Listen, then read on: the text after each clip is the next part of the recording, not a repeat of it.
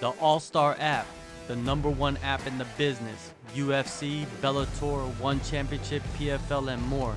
Get the app right now. Link in description. Jim, appreciate you, man, for coming back on the show. I want to get into your team, of course, MMA Gold. First guy on the docket is Anthony Hernandez. He has turned a corner, so to say, in the last couple of fights.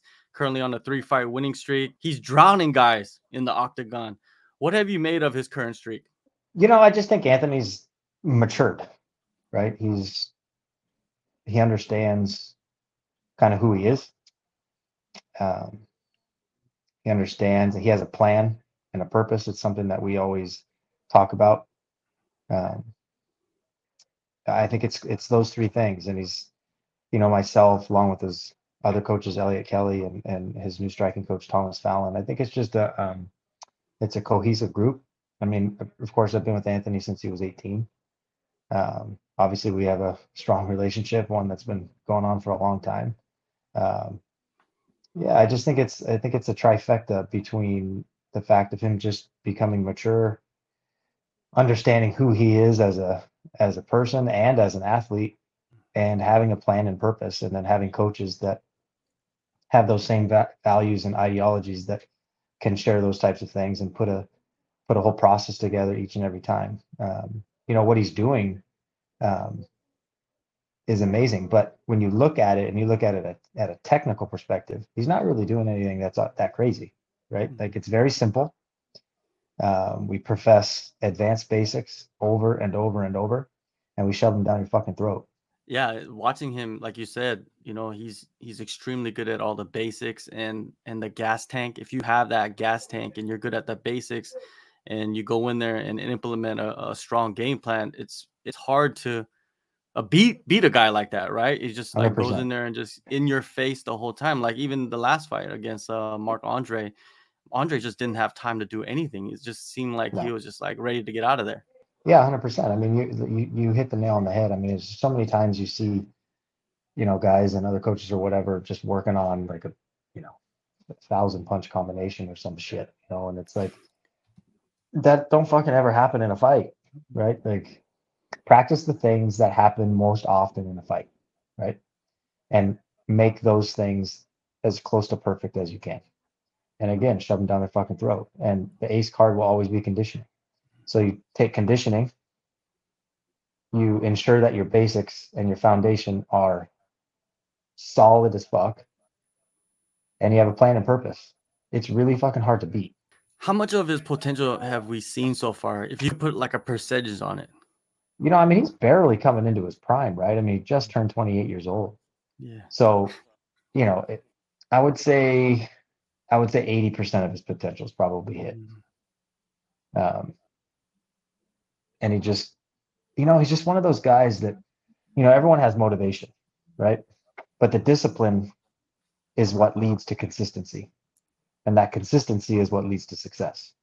And those things Anthony wholeheartedly subscribes to, right? And that's why you're seeing what you're seeing. It's continuous, it's consistent, and I'll say it again, it's just you take someone who's got great conditioning, who has a plan and a purpose, and his basics are just better than yours. Yeah. It's really fucking hard to beat, right? Like you can do all these fancy shit, but he's just gonna shove the basic shit down your throat. And most people, really, let's be honest, aren't ready for the up down type game. They're just not. They think they are. They don't know how to train their muscles in the right way. Like everyone thinks, like, oh, I got to do conditioning. But it's so specific, right? And so his body is so prepared for that type of fight, and most just aren't. Like they think they are, and in the beginning, yeah, okay, I'm doing all right, and then all of a sudden you see that gas tank slowly melt, right? And that's what you saw last fight. So you saw the fight before. That's what you saw against Adolfo. I mean, and he's going to keep doing the same shit to you, right? Like, so whoever he fights next, you can prepare all you want, but your basics better be better, because if they're not, you're going to get the same fucking thing happen to you. Yeah, he's like a cyborg out there. That's what I describe as just a cyborg that just doesn't, stop. And when you Yeah. see him, on the streak that he's on, it's like he's ready for the next level, right? So, what do you see in him? What do you want him to, what type of opponent do you want next for him? We've always taken it one step at a time. I think Anthony's ranked number 22 now. All the guys that are like ranked 15 to 25 are all booked, with the exception of one person who Anthony has always wanted to fight out of spite, is Gerald Meerchaert, who's number 18.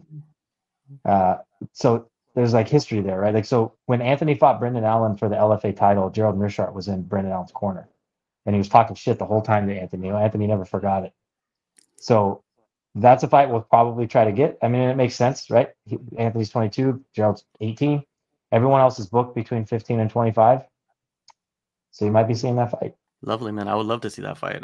Another guy who has a fight coming up, Max Griffin, October 29th. He's facing Tim Means, man, another solid veteran test.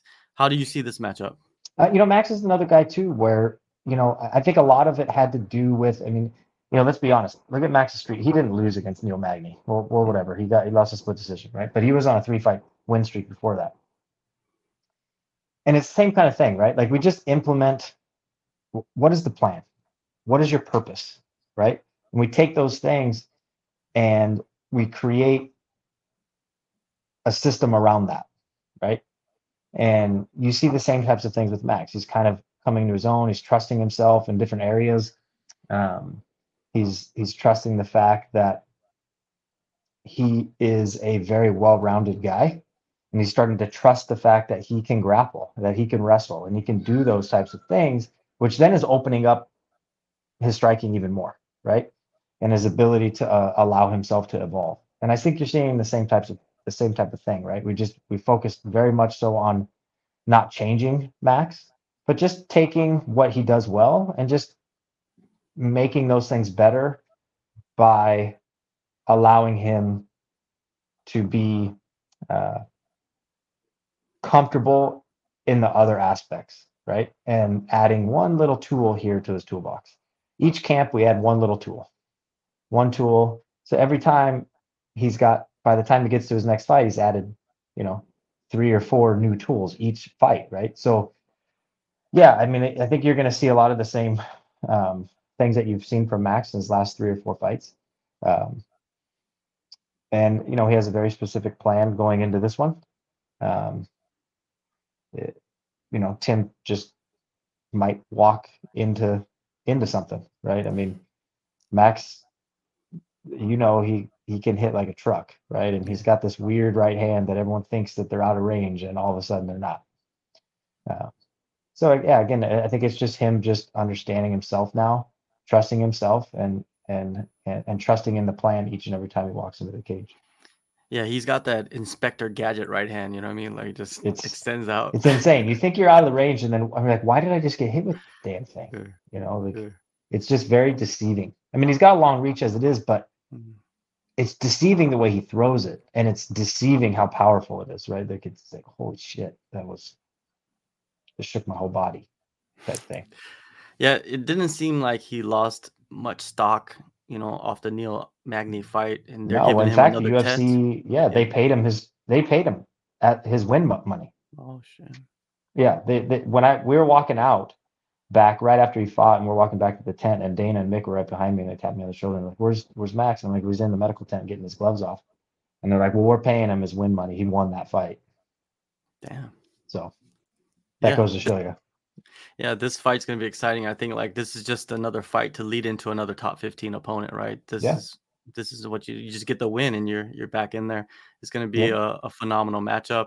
Of course, Aspen Ladd, the news came out, she's joining the PFL. I love the possibilities of this marriage that they have now. And 145 in 2023. Is it possible that they could be trying to build that division around Aspen? Yes, that is 100%. Yes. So yeah, she did sign with the PFL at 145 pounds. Nothing but, good things to say about the UFC. I mean, Aspen made obviously a tremendous name on that platform, being ranked as high as number 3. I think she's still ranked number 6 or 5 or something at the, bantamweight level, still top 15 pound for pound women, in the world. She has nothing good things to say about the UFC.